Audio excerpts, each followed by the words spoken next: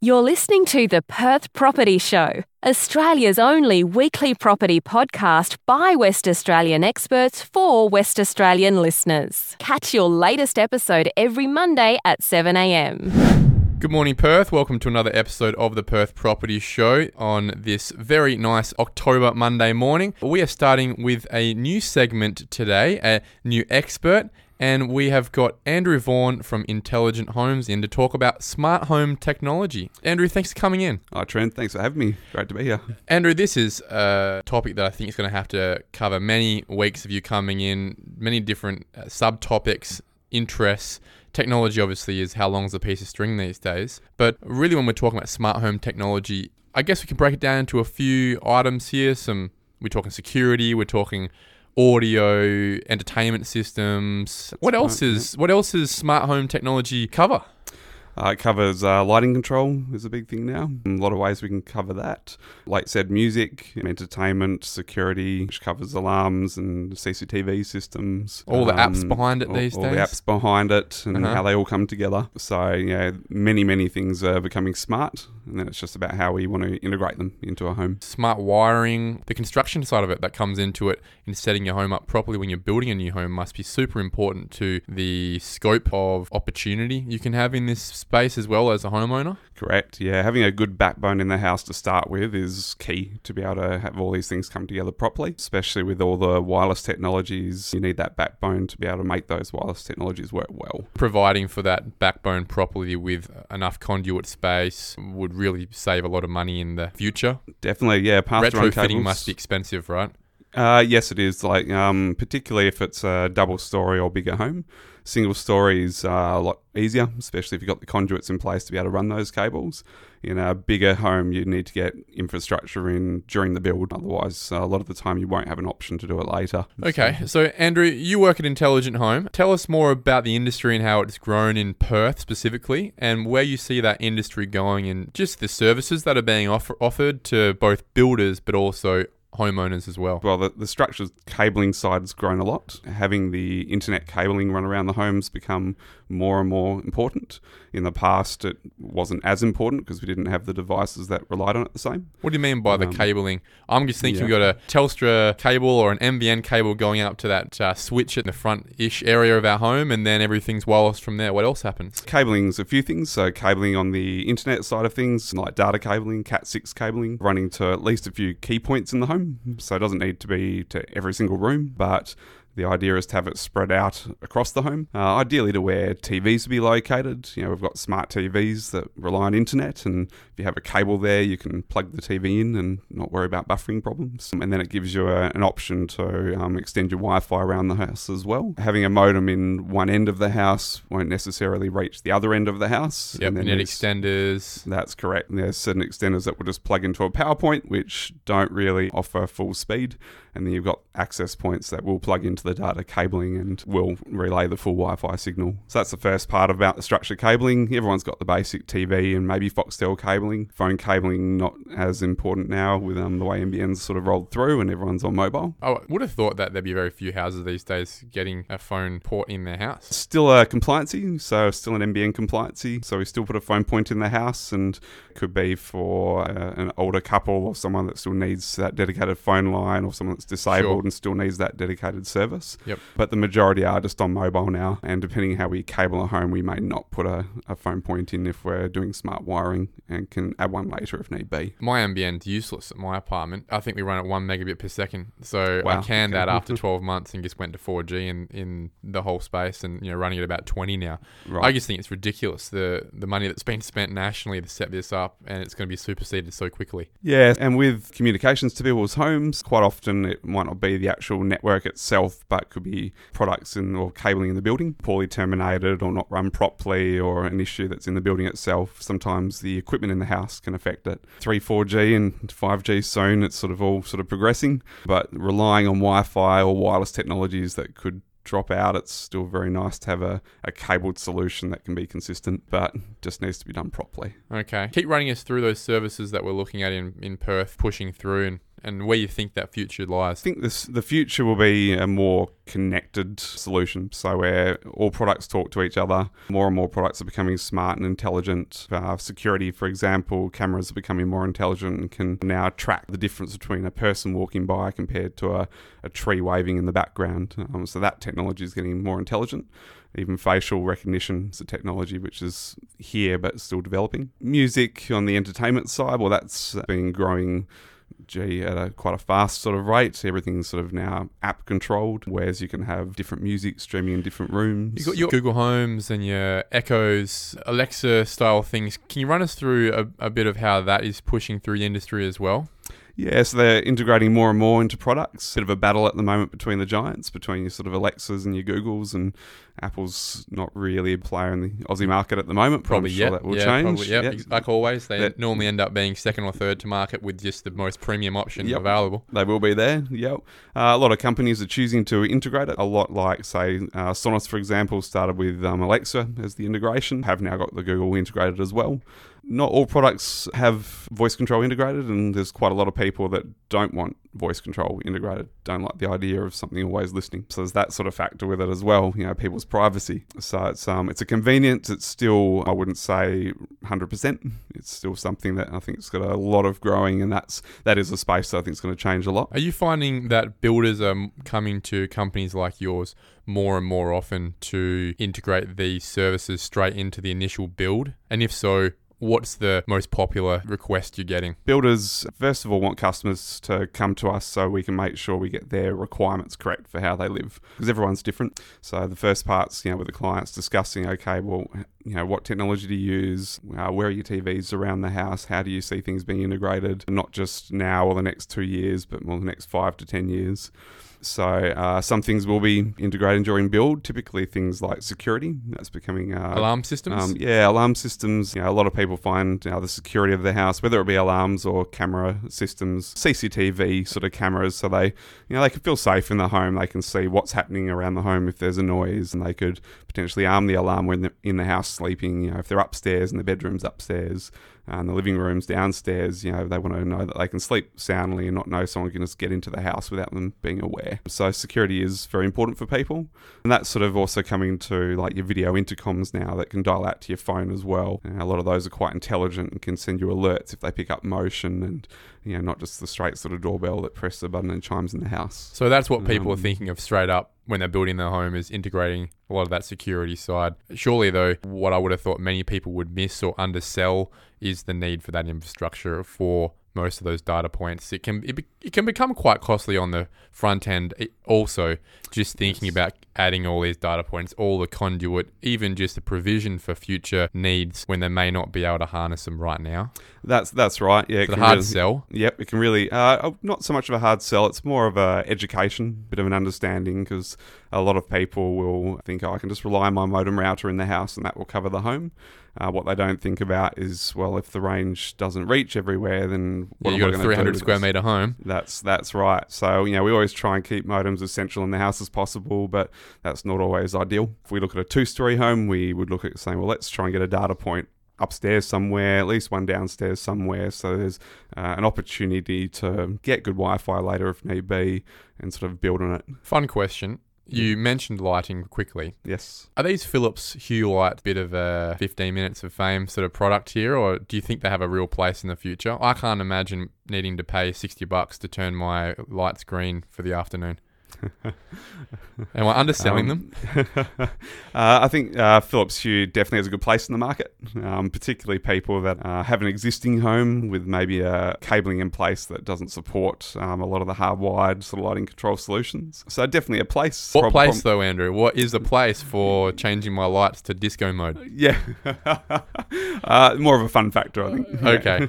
Yeah. Yeah. The good thing with the Hue Globes is it can integrate with some of the automation systems around. So you will have clients that will have like your hardwired lighting control solutions, and then might just want to integrate a lamp or something else in the house, and then they have a way of being able to do that. Okay. The issue with having the smarts built into the globe itself is that if you turn off the light switch, well, that globe disappears from the app and you've got no control over it. If you put in a light fixing that's reliant on a smart globe and that globe breaks, and then if you want to replace it, costly, or if they stop manufacturing that globe or fixing, then the whole system's out of whack. The whole system's out of whack. So I guess it's with any technology, I would have assumed that the first entrant technology is really quite overpriced for the outcome, but eventually it just builds into a normal pricing model within the home and within our lifestyles, and that $60 Hue light now becomes $10 or something, and we think it's it becomes more palatable to integrate those into our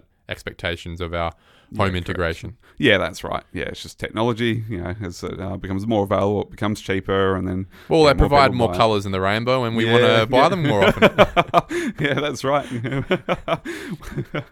Watching a footy game and having all the all the colours turn yellow and blue if you're an Eagles supporter. Well, yeah, we've all got the Matty Garrett Bridge in our house. Yeah. Quickly, yeah.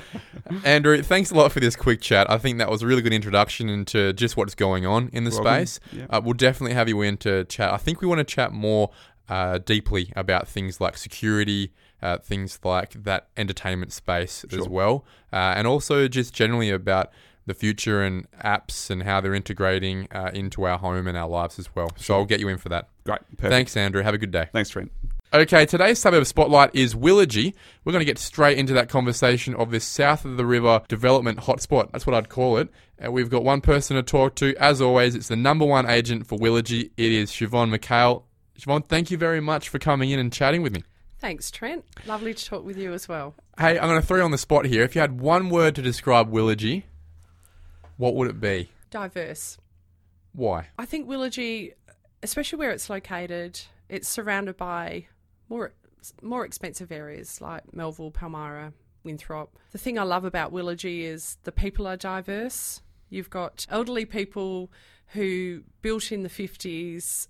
Willagee was one of those working class areas, and it's quickly become such a different area in the last 10 years. So not only would it be diverse culturally, but also just generally demographically and economically. Absolutely. When I first started in Willagee 10 years ago, the average median sale price was $320,000, and it was a real working class area. And what we've found over the last few years, especially with the redevelopment, is that we've now seeing a lot of young professional couples coming in, young families. It seems like Willagee is one of those suburbs, especially one of the very few suburbs in the median house price spectrum, that's sort of bucked the trend in the last 10 years, where most properties are going backwards, or at the very best stay where they are. There's a lot of asset classes, or housing classes, I should say, in Willagee that have actually gone up in the last 10 years. Absolutely. So it was predominantly a 3-bedroom, 1-bathroom brick and tile or fibro home. Let's put on the table, Siobhan. It started off as a state housing suburb. Absolutely. In a lot of ways, right? Absolutely. It's not really that anymore. There's, as like any suburb, there's a bit of that. But it's come a long way since those days, hasn't it? It has. I mean, it was originally split in two. So south of Archibald Street was definitely state housing, and north of Archibald Street, so closer to Melville, was privately owned. And, that was where the Campbell estate was. So there was the Campbell Egg Farm that was around long before the development came through in the 50s and 60s. And so that's what we call the Campbell estate. So it's a very desirable location in Willagee. There was an egg farm in Willagee. There was an egg farm, yep. And the actual farmhouse got bowled over a few years ago for redevelopment, which I found very sad, but it was what a nice fun fact. Talking about fun facts, do you have anything else for us in terms of just a bit of history and anything cool that's been going on in Willagee over the years? Obviously, with the Willagee structure plan was a huge break for us as a suburb. So previous to that, it was just 3-by-1 homes, brick and tile, fibros. There was a redevelopment that happened in the late 90s. So Department of Housing rezoned some of their area south of Archibald Street. So we had 1950s, 60s homes. Then we started to see 1997 to 2000 homes come in. So it really, I suppose, rebirthed Willagee and reinvigorated it. So you had couple of diverse type of properties you could buy. Still hadn't come out of its infancy really and into the mainstream. No, and which I would say it is now. Absolutely. We lacked villas and units. We only really had 2 sets of over 55s units in Willagee. You lacked high-end knockdowns? Absolutely. I mean, you're selling some houses here at $700,000 marks. Another fun fact, I've sold 2 properties over $1 million in Willagee. In Willagee. So this is a fantastic example of how and during the downturn. Yeah, there you go. Of how rezoning can gentrify a suburb.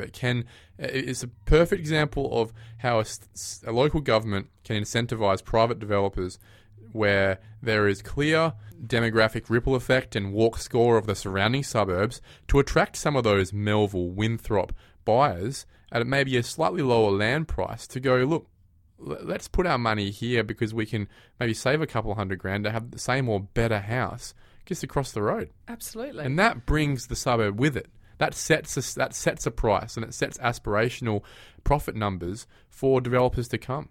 Well, we have a lot of buyers who look north of Highway, so they're looking Melville, Palmyra, and not quite finding the property they're looking for. So they'll move over to Willagee, start doing their search and research, meet me. We usually have a good chat about Willagee. I think the thing that attracts buyers most to Willagee is the sense of community. It's got a different feel than most of the suburbs surrounding it, and it's friendly. Neighbours still talk to each other. There's big blocks there. There are a lot of young families. There's schools.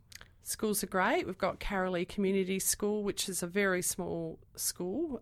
It's of 320 odd students there. And then we've also got Melville Senior High School. So with the reputation Melville's got, it's made Willagee very attractive to families. So that's the catchment zone. Absolutely.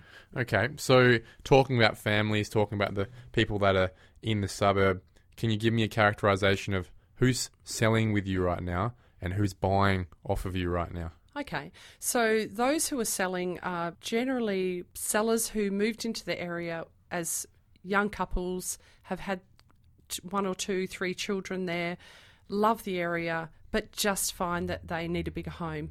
Or they've decided that in this market, Willagee's maintained its prices quite well, so that changeover between Willagee and an area they'd like to go to north of Canning Highway, upgraders, yep. Absolutely. So they're the ones who are now taking advantage of the fact that Willagee's sustained some prices, other areas have dropped, so they can move up and onwards. Buyers?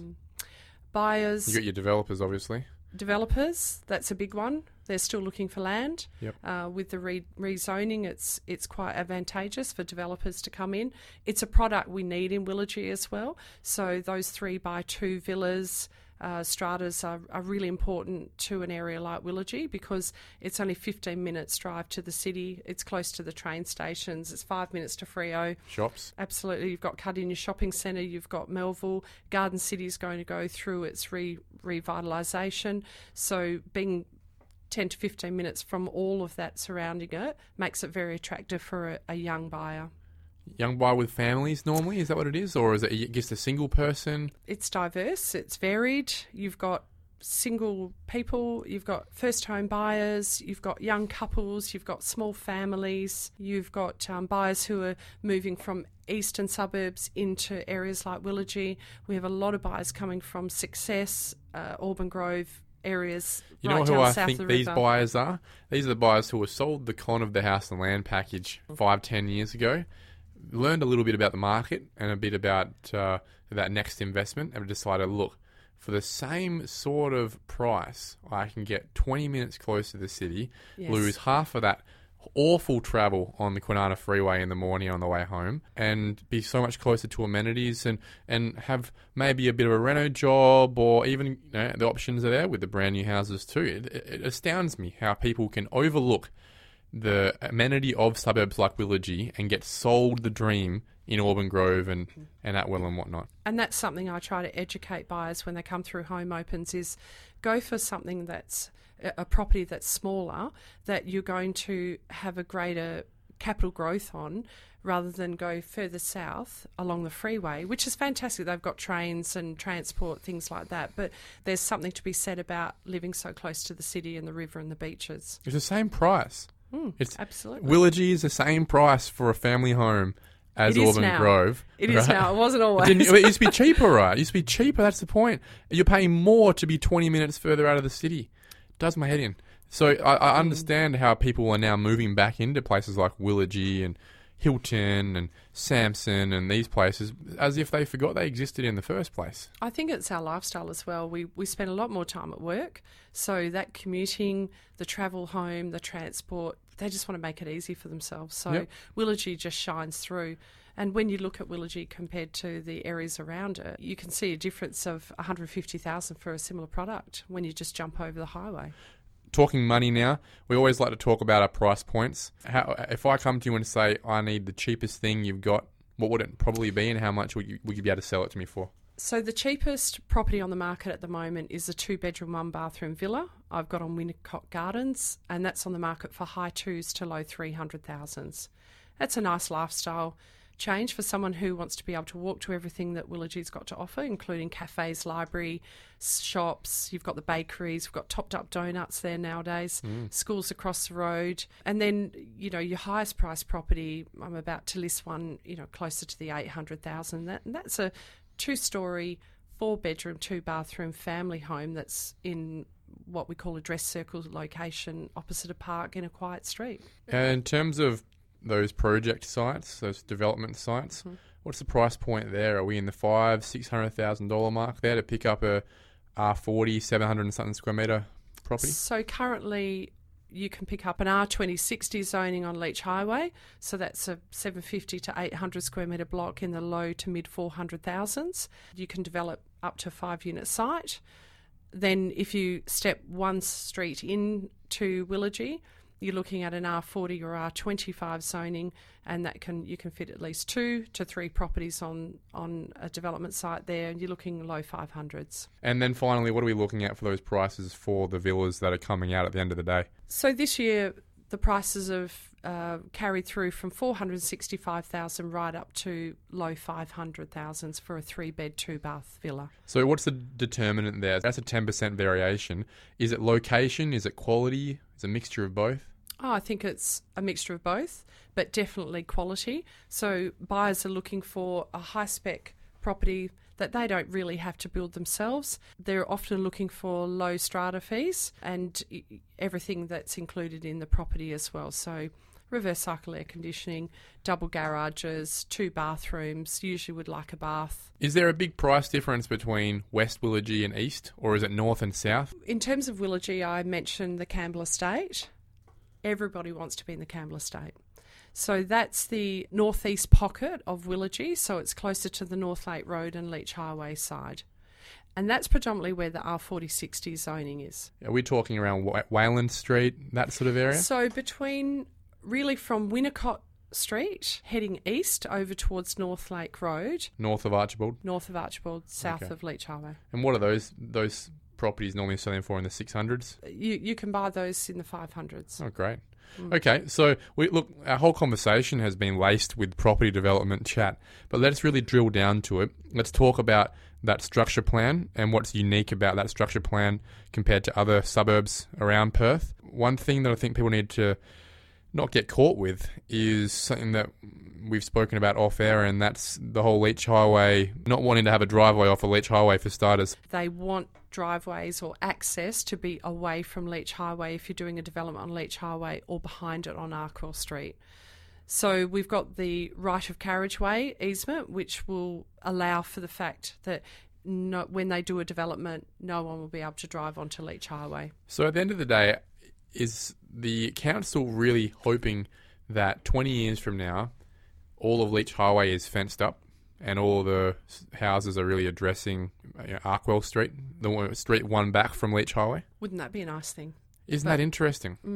I don't think I know a council who has set it up that way, that they've made a rule that everyone developing the one street back from the main road has to allow for an easement for the houses on the main road to access the street back through their own driveway. It's insane to think about that. And what you then have is 5, 6, 7, 8, 9, 10 units all coming off the same driveway on the street back from Leach Highway. It's hard to imagine. It hasn't happened yet, though, has it? Where it's been linked up. Not yet. There's only really been one developer who's taken advantage of the 5-unit site on Artcrawl Street, but allowed for that right of carriageway. So, yeah, it is interesting what the council's doing. I personally think it's a clever thing in terms of making sure that the cars that come onto Leach Highway, it doesn't increase. If anything, it will decrease. I think that the end result, a better end result, you rightly should be that that whole highway is fenced up and it's really just accessed like a normal highway, where, and the safer option is the only time you get off the highway is through a road, not through a driveway. So it makes sense.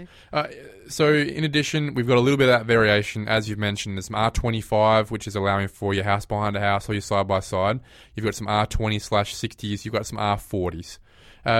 Is there any opportunity really, or have you seen any evidence around apartments in Willagee? Yes, we've had about four developments with apartments. So the Department of Housing actually subdivided their blocks and built apartments. So when you look at the price point there, you're looking in the low 300,000. So it's affordable living for a single person looking to buy their first home in the area. Okay, but these are state housing apartment buildings. There's no higher end apartments from private developers as yet? Saddleys have won the tender to redevelop over the old Karawatha school site. So a couple of years ago, the Melville Council actually poured a few $1 million into rezoning some of the Karawatha school and made a beautiful playground for the locals. And I think that's what's made such a difference to the area. Now we have beautiful parks. We have something like 7 parks in Willagee. And right near that park, there's some cafes. There's some really nice walking and community kind of feel that's changed the way that Willagee feels. And I guess that subdivision that Saddley is going to put through, maybe some cottage lots, townhouses and whatnot, will increase that spec. We do need different types of housing in the area, and you've got a lot of ageing population in Willagee with older homes. They've been there since the 1950s and 60s. There are still plenty of blocks available that haven't been sold yet. So, Siobhan Micale, thank you very much for coming in. I appreciate your time, and let's have you in again. Thank you for listening to another episode of the Perth Property Show. If you've only just joined the conversation, you can catch up by heading over to our website, perthpropertyshow.com.au, subscribing to the podcast, or joining our Facebook page. Don't forget to tune in next Monday at 7 a.m. for more expert insights, local analysis, and suburb spotlights. Happy hunting!